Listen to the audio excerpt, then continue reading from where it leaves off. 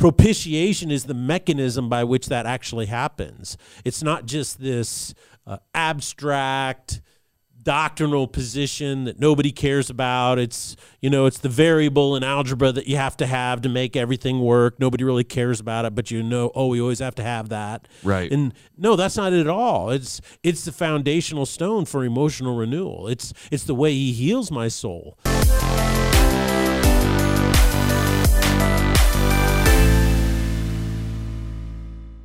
Ladies and gentlemen, welcome to the Salty Pastor Podcast, a podcast dedicated to helping you learn and grow in your faith. It is a journey that you have to do. It is not something that we can do for you, but we can come alongside you to challenge you, encourage you, and to entertain you a little bit along the way. My name is Jesse Mayer. I'll be your host, and we cannot do the Salty Pastor Podcast without the Salty Pastor himself, Dr. Douglas Peak. Well, it's so good to be here with all of you today as we're digging into this. Where does our value come from? And we're really uncovering the core doctrines of the faith on which all of our value as human beings is based. Our reality is based. So it's good to dig into this, and I hope you guys are really enjoying it. It's good to have you back. I'm excited to be back. I spent 6 days in New York, and I am glad to be back in the safety of Idaho. We'll put it that way. It was great. I mean, there's so much culture. I mean, basically everywhere I walked, I could be surrounded by so many different people, and none of them were speaking English. It was a very unique experience, especially because I've been to New York before, but I don't ever remember it being as diverse culturally and lingually as me and my buddy just sitting in a restaurant, no one's speaking English other than our servers in any of the tables near us. And it's like some of them were fair-skinned, some of them were dark-skinned, others... All across the board. All across the board. And wow. So there's definitely a diversity that only can exist in a hub like New York that we got to experience, and that was super fun. So, but I am glad to be back here in Idaho, and I did not actually, in all my flights, download the podcast from Tuesday. So what are we talking about? What did you talk about on Tuesday, Pastor? Well, we studied the main New Testament passages on propitiation. Propitiation. Propitiation. Are you making up words? Nope. This is the mechanism by which we are justified and reconciled. Remember, we talked about justification and then reconciliation, and that's what Jesus does for us. And propitiation is how he actually does it. So I really dug into that, and I typed stuff up, and it was like a 40-minute podcast. And so all by myself. So my son called me, and he said, you should have had me host with you. And I went, uh-oh.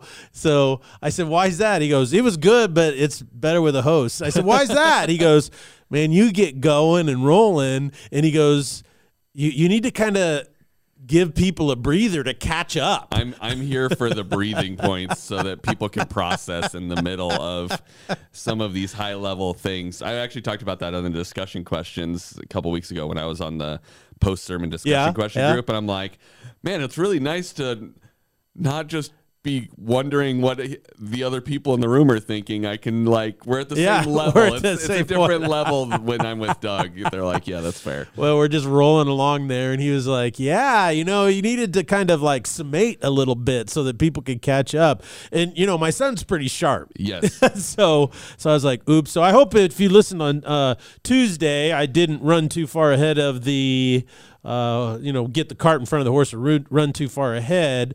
And it's not that I'm running out in front of people. It's just that I start thinking and communicating in really highly specific ways, terminologies and things that I'm used to.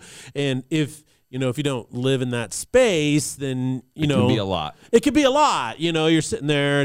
And so anyway, I hope that I didn't overdo it. The main point I wanted to make on Tuesday with these biblical passages is that, Jesus is here to renew us and restore us. And that means emotionally as well. And propitiation is the mechanism by which that actually happens. It's not just this abstract doctrinal position that nobody cares about. It's the variable in algebra that you have to make everything work. Nobody really cares about it, but we always have to have that. Right. And no, that's not it at all. It's the foundational stone for emotional renewal. It's the way he heals my soul is when I dig into and understand and live out the principle of propitiation.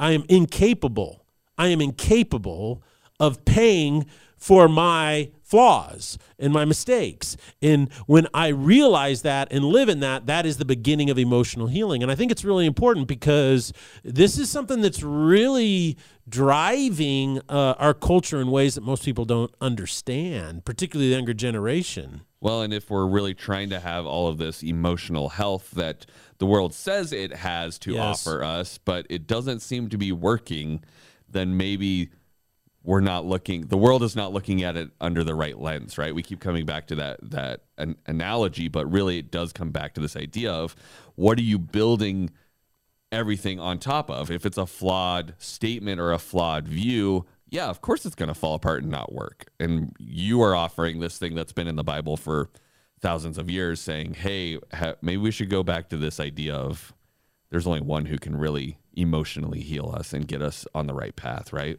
Yeah, and I think that that's really important to grasp because, you know, I think people are in worse shape than we think, particularly men.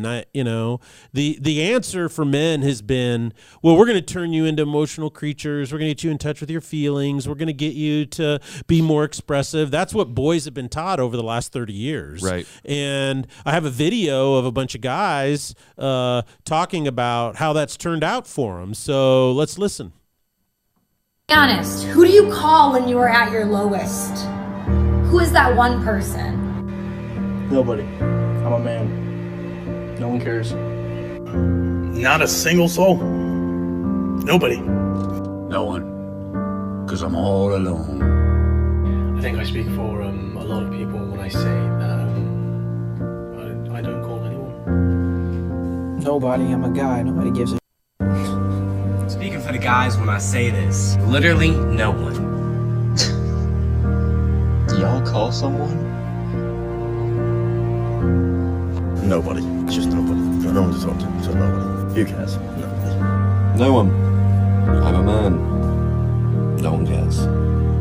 No one. Not a single person. I wouldn't call anyone. I wouldn't turn to a single person on this earth because they don't care. They will just find a way to use it against me one day. We can call somebody? So there you have it. You know, you can see that this represents so many young men today. Well, I would say even before I came to Foothills, where we are so focused on community and discipleship and really sharing life together, I would say I had a similar outlook as a man, especially having not been raised in a traditional household. I would say that idea of like, I just need to be the responsible older brother, and because I'm a man, I need to man up, quote unquote, and I don't share that with anyone. I just figure it out on my own, and that's for me to deal with. I shouldn't put that on someone else. Does that make sense? Like putting my struggles on somebody else?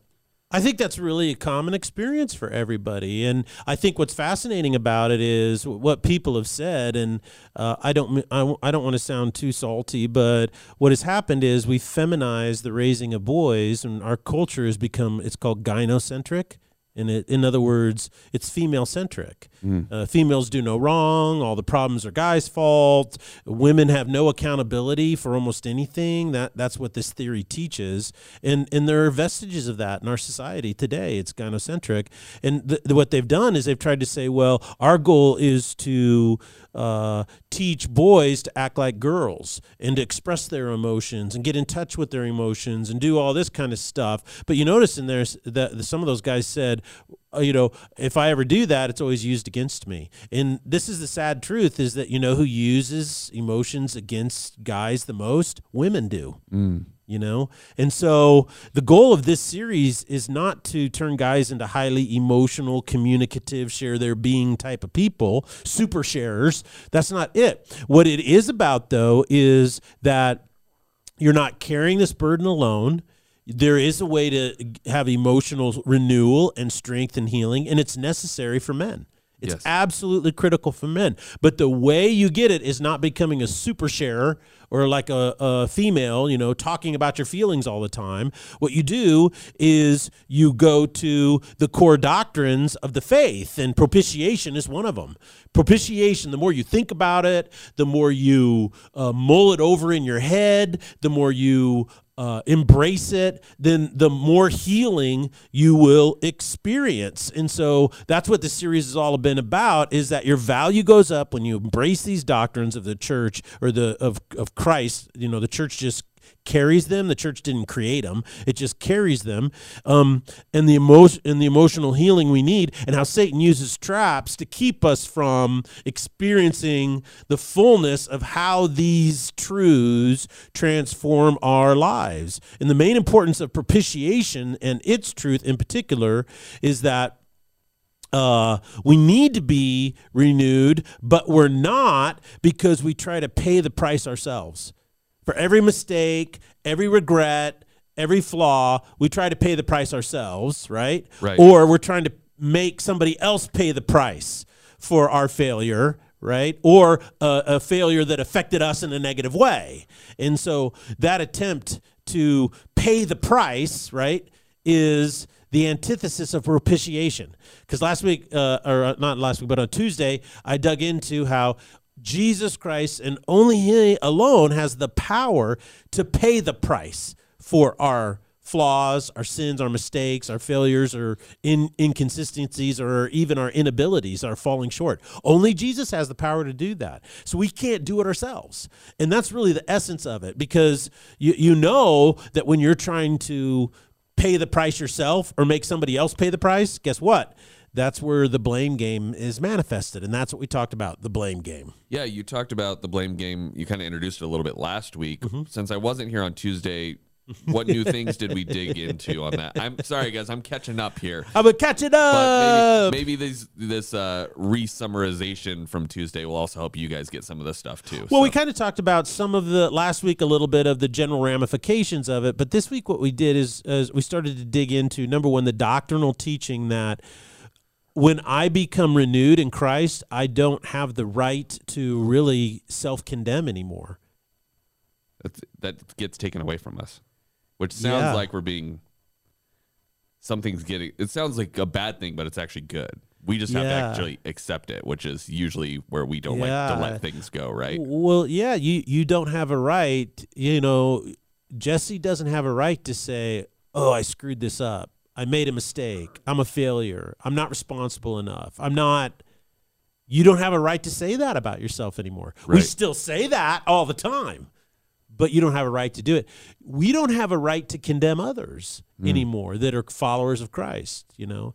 Now, some people misconstrue that, and they don't understand the difference between speaking truth in love and being aware of flaws and failures. We're not blind to them, but I can't condemn.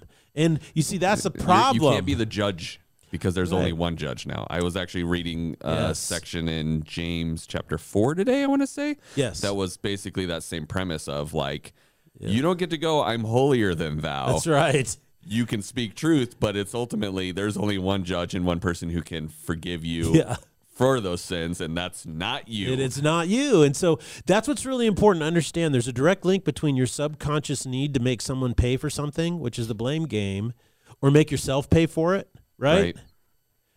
And our inability to mature. Those are intimately linked. So I have to figure this out. I have to resolve this. So the basic notion is, how can you grow if you spend all your time trying to make people or make yourself pay for things in the past?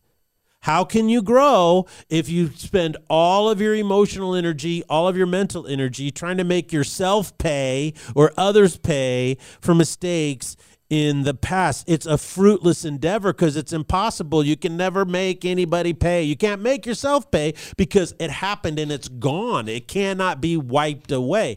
That's why the blood of Christ is so critically important for all those who've come to know him, is because they realize, oh, that's the only thing that has the power to wipe away the past. Nothing else does. So last week you talked about the blame game having two flaws, I believe, two basic right? flaws, yeah. When we try and make others pay for their mistakes, we tend to condemn people for their mistakes as well as their sins, and it seems to kind of ignore this doctrine of redemption, restoration, forgiveness, and repentance. We basically take that portion away and just say, you messed up, you're a bad person. Yeah, right? we hold things against people forever. Then the second flaw we talked about was that it tempts us to be God's agents of righteous judgment. Yes. We're here to be the person that tells other people and help judge them. Like you were saying, we want to not just point it out, but then we want to condemn. Right. And we should be cognizant of that sin and the effects of that sin, but realize ultimately it's God's job to exact like you were just saying, Yes. Yeah. So when we avoid these two things, it seems to just be healthier, not for only for us, but our whole community of faith. Yeah, right? we become a place, a church, where it's okay to not be okay. You know, we have a lot of people who aren't okay. Right. And it's okay. And, one way that this manifests is that sometimes we'll have people who are really pretty sketch show up on a Sunday morning. They're pretty sketch. And so we're like, okay, how do we protect everybody else, right? Yes. And especially kids. Safety is our number one priority. And yet allow that person the opportunity to be confronted with the love of Jesus in their life, right? And so our security team does all of these things way behind the scenes. So if you're super sketch, you can show up and try to meet God, but what you don't know is that there's 6 guys that are trained that have their eyeball on you, but you'd never know it. Right. You'd never know it. They walk through the crowd, stuff like that. And so, like, if you're in the main auditorium and you're in the atrium, you're talking to people, you're seeking stuff, blah, blah, it's no problem. But if you try to, get up in the middle of service and walk down to the nursery or the children's ministry, you'll be met by 3 other guys, that just come out of the woodwork. And so I use that as an illustration, is that what we're trying to do is we go to great lengths to let people feel it's okay to not be okay. We're a place where, we are a place here at Foothills where your sins are not counted against you, but you are encouraged to walk in the forgiveness and redemption of the Lord. It doesn't matter where you come from or where your past is. It's not held against you. Okay, only you can hold it against yourself and not step in the fullness. Even though Christ has done all the work to redeem and restore you, you cannot choose not to receive it. We want to be a place where you find encouragement to walk the path of repentance. This is a big deal. Like when someone goes through divorce, right? What we want to do is we want to help them heal, so we do divorce recovery. We have a ministry for men who are addicted to pornography. And the thing is that we don't use shame, you don't use guilt, you don't use any of that kind of stuff, right? To motivate those guys. We're here to help them walk the path of repentance. We've helped with 12-step programs and breaking free programs and freedom in Christ. That we do all of these kinds of things for everybody to train themselves in the path of repentance. We want to be a place where no one's value is based on what they do. It's based on who God says they are in Christ Jesus, right? And so that's really a critical point. So having just come back from New York, yes, I have a question. Okay.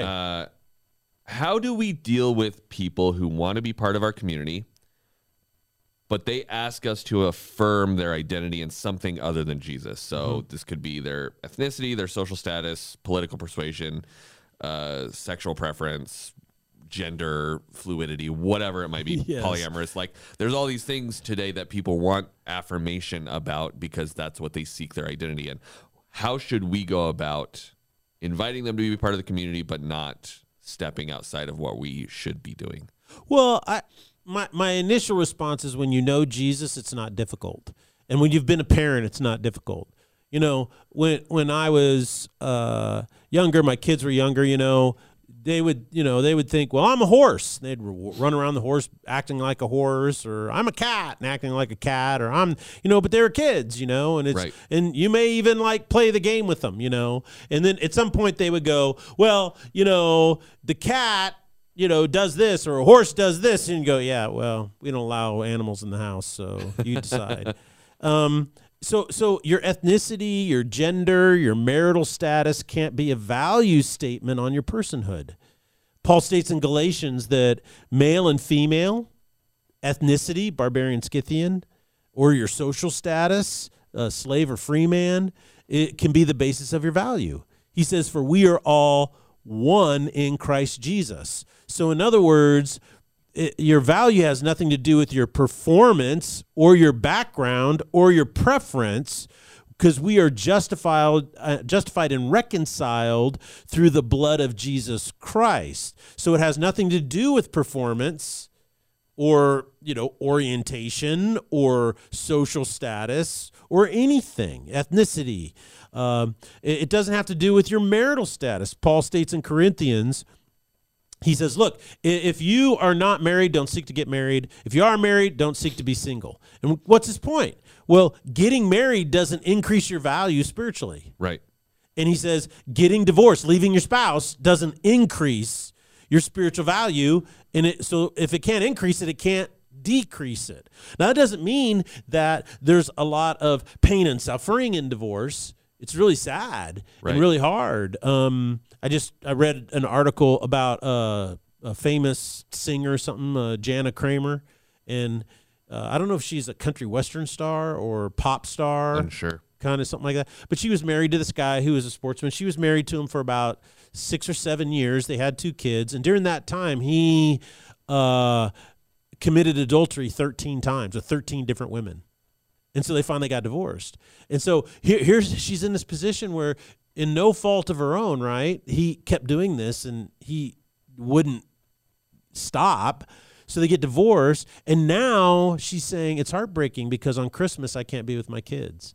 So now she's suffering. She's suffering from the sins of another person, right? And it's devastated her life, and she's suffering that. And my heart breaks for her. But what's interesting is her value, though, as a human being in the eyes of God doesn't drop because she's divorced.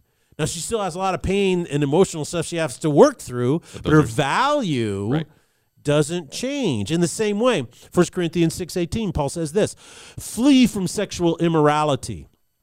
All other sins a person commits are outside the body, but whoever sins sexually sins against their own body. So notice how he says it's a sin against the body.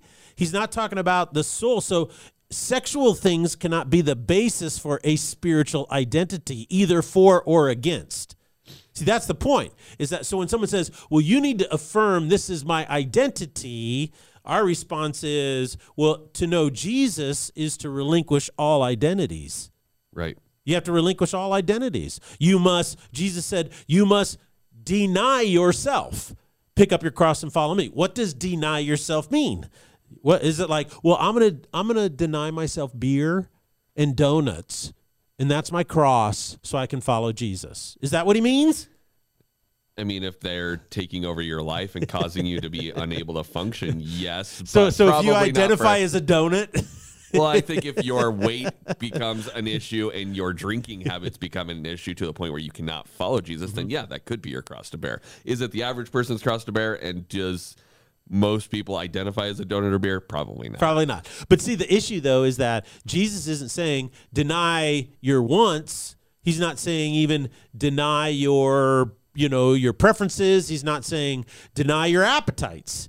What he's saying is deny yourself, your identity, and everything you build your identity on. Because like you said, well, you have a weight problem or an issue, so you're not you personally, but a person who says that, oh, I have a weight problem because I eat too many donuts and stuff like that. Well, if you were to go to counseling for that, in therapy, they'd dig into that, because what they'd find is that, well, the reason you have a weight problem isn't because you love donuts, right? Right. It's because it goes back, and it's always what? It always comes back to a self-esteem issue, right? And the way you're eating your feelings. Yeah, I mean, everybody knows this. We do know this, but we miss it in our society all the time. You cannot build any identity on a sexual orientation, a sexual preference, a sexual desire. It's impossible. And the attempt to do so always results in emotional trauma, emotional dissonance, the incapacity to renew. Therefore, when someone demands that we affirm whatever it is they want us to affirm, they are actually playing the blame game. See what they're doing? Is they're saying, look, the reason I'm hurt, this is what they do. The reason I'm hurt, the reason I'm suffering emotional trauma or pain in my life is because you're not affirming whatever it is I feel that I am. As if acceptance and affirmation can heal you emotionally. See, this is the big lie, is that all these people, particularly in the transgender discussion right now, is, well, the reason why these people are suffering so much is because there's a stigma, right? And there's phobia against them. But all the research points to the opposite. And that is that in the places where it's the most accepted for the longest time, they've had gender-affirming transitions more than anything. The rates of depression, anxiety, suicidal, I can't remember what they call it, the issues of desire for suicide, hopelessness, nihilism, all of these things don't change before or after. So it's really interesting is that acceptance and affirmation cannot heal you emotionally. Only Jesus has the power to heal and renew you emotionally. Nothing else can. So in our last few minutes, Pastor, why do people play the blame game so much in today's world if it's not helpful? Well, everybody in the last Western civilization in the last 50 years has been trained to think deconstructively. It's we became a postmodern society in the 60s and early 70s. Modernism or modernity died out, and it's just slowly gone through our entire culture. And so we are trained to think deconstructively. And like I said, it's a way of thinking, not necessarily what you're thinking. Right. And so the blame game is the number one reason why we don't grow emotionally. The blame game locks us into regret. It locks us into guilt. It locks us into shame. And on Tuesday, I talked about how guilt and shame are the things that the conduit that takes something in the past and puts you in trauma in the present, which is really an interesting phenomena. Right. But when we say things like, I can't believe I did that. I'm so stupid. Well, you put yourself down. That negative self-talk, guess what? That's self-condemnation based on shame. Okay? When we say things like, I'm never going to forget what that person did to me. One day their karma is going to come back and smack them. What is that? That's called retribution, and that comes in the form of guilt. When we say things like, I can't believe they took advantage of me. I can't believe I let this happen to me. Why couldn't I have seen the red flags? That's self-condemnation. And it comes through the form of guilt, like I let somebody, take advantage of me. Right. When we say things like, it's not fair, I didn't start out the same place as everyone else did. There's a hidden group that's stopping me from achieving anything. Well, this is defeatism in the form of self-condemnation.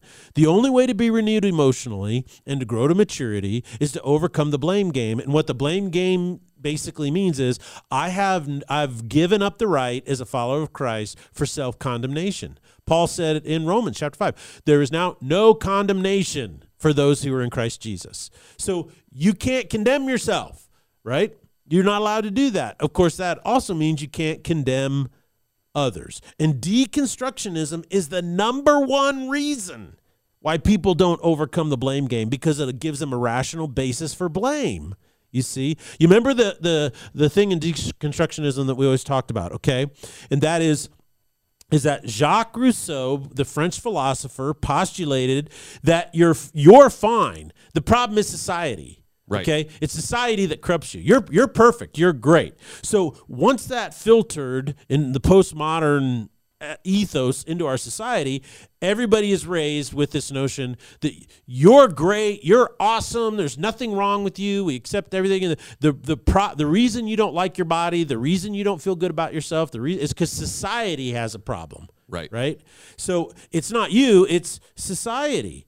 So then, if you've been trained to think that this principle is your value system, all you can do when deconstructionism comes in, a way of thinking, is find blame for all your emotional hurt. That's a trap in deconstructionism. It is the unwillingness to deconstruct yourself. You'll deconstruct anything around you, right? Well, I deconstructed my faith.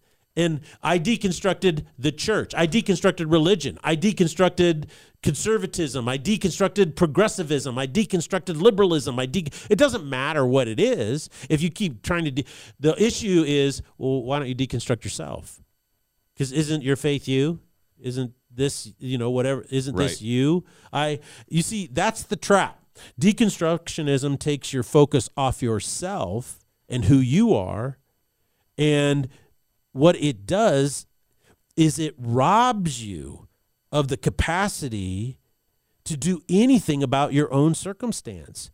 You see, it places what you're experiencing on something external that you have no control over, society. And what that does is that robs you and it cheats you. That's why it's a trap, because now you're stuck. I'm in a prison. I can't do anything about the walls. And it is the most disempowering way to think. When you think this way, you end up devaluing yourself. You dehumanize yourself every single day. And that's why I hate deconstructionism. I hate it to its core, because it's a deceptive trick that robs people of their value. It robs them of the potential for living a joyous life. There's a huge thread on TikTok right now about the loneliness of deconstructionism. All of these people are talking about, well, when I deconstructed my faith, or I deconstructed religion, or I deconstructed the church, I deconstructed my family, no one told me about how lonely it would be. And that is because what you did is you deconstructed something external without ever deconstructing yourself. Right. Well, Jesus really does have some great things for us. There's an abundant life to live that he offers. There's renewal, redemption, restoration. Yes. There's things like joy and love that you can live in. Yes. But in order for us to live these things and experience these things, we really do have to throw off all these traps, the blame game, deconstructionism, all these different things, right? Yeah, absolutely. I love the imagery Paul uses in Ephesians when he says, look, we must take off the old, which is being corrupted, and put on the new. He says the same thing in Colossians. We must work diligently to do that. It can be a lot of work. It really can, but it must be done. Because once we take it off, that's when we can really walk in the new. I believe that nihilism is a real thing. Meaninglessness is a real thing. Hopelessness is a real thing. Emotional trauma is a real thing. You can live in them each and every day of your life, and you will be miserable. And until you can get out of that and break free of those traps, you'll never walk in the fullness of what you just described that we have in Jesus Christ. Well, thank you so much, Pastor, for walking us through this. I'm excited to be back and learning new things, and I'm excited to what you're going to be sharing with us on Sunday. So thank you, and thank you to our listeners for joining us, and we'll see you on Sunday here at Foothills Christian Church. Blessings.